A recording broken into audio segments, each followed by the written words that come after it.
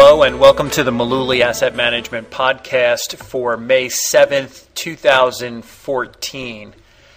In my presentations that I give, especially to new clients, the question usually comes up, hey Tom, why don't more people use technical analysis if you think it makes so much sense? Or why don't more folks use point and figure charting? It's a really good question. I'll admit that I used to be a Kool-Aid drinker and just do fundamental analysis all the time, and it became really hard to manage the risk for my clients' investments. But point and figure charting was created by Charles Dow back in the 1880s. Now, if you don't recognize the name Charles Dow, just know that he was the first publisher of the Wall Street Journal. And he also created the Dow Jones Industrial Average. What Dow was trying to do when he started working on point and figure charting was he just wanted to isolate those names that were in demand and what's in supply. Dow knew deep in his heart that anything in demand, the price must rise. That's a basic economic law.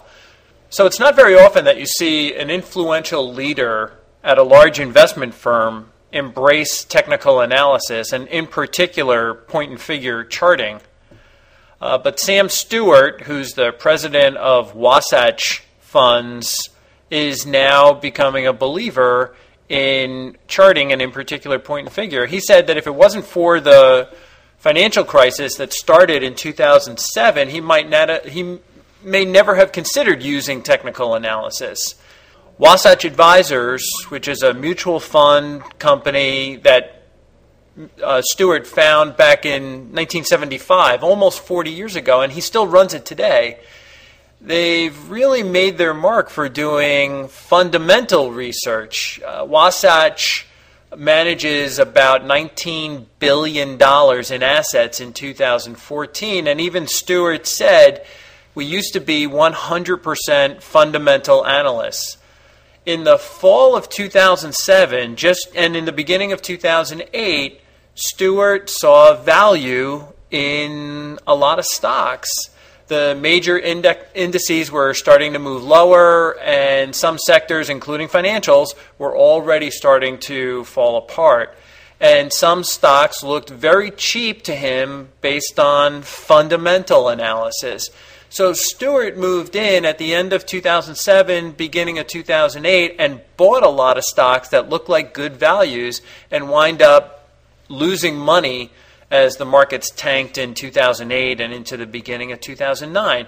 In hindsight, Stewart said in an interview with the Wall Street Journal, I lost sight of the forest for the trees. If I had looked at the charts at the time, he said, I would have said to myself, you're crazy to be thinking about buying at that time. Stewart said that now he uses point and figure charts, and these charts are designed to display patterns in price movements in a way that makes it clear when a new upward or a new downward trend has emerged. And as listeners know, these trend charts that we talk about give us a clear indication of what's in demand and what's in supply. Just like at the food store, when something is in great demand, prices rise. So when we're looking at point and figure charts, anything in demand, the chart moves higher. Anything with too much supply, the trend is lower.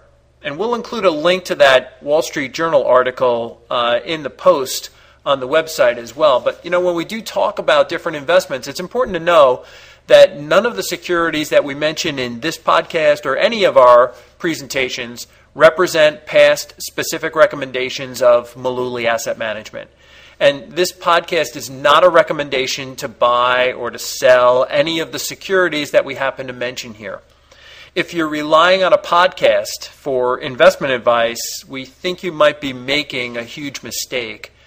So we strongly urge our listeners to consult with their investment advisor before making a decision to buy or sell any investment.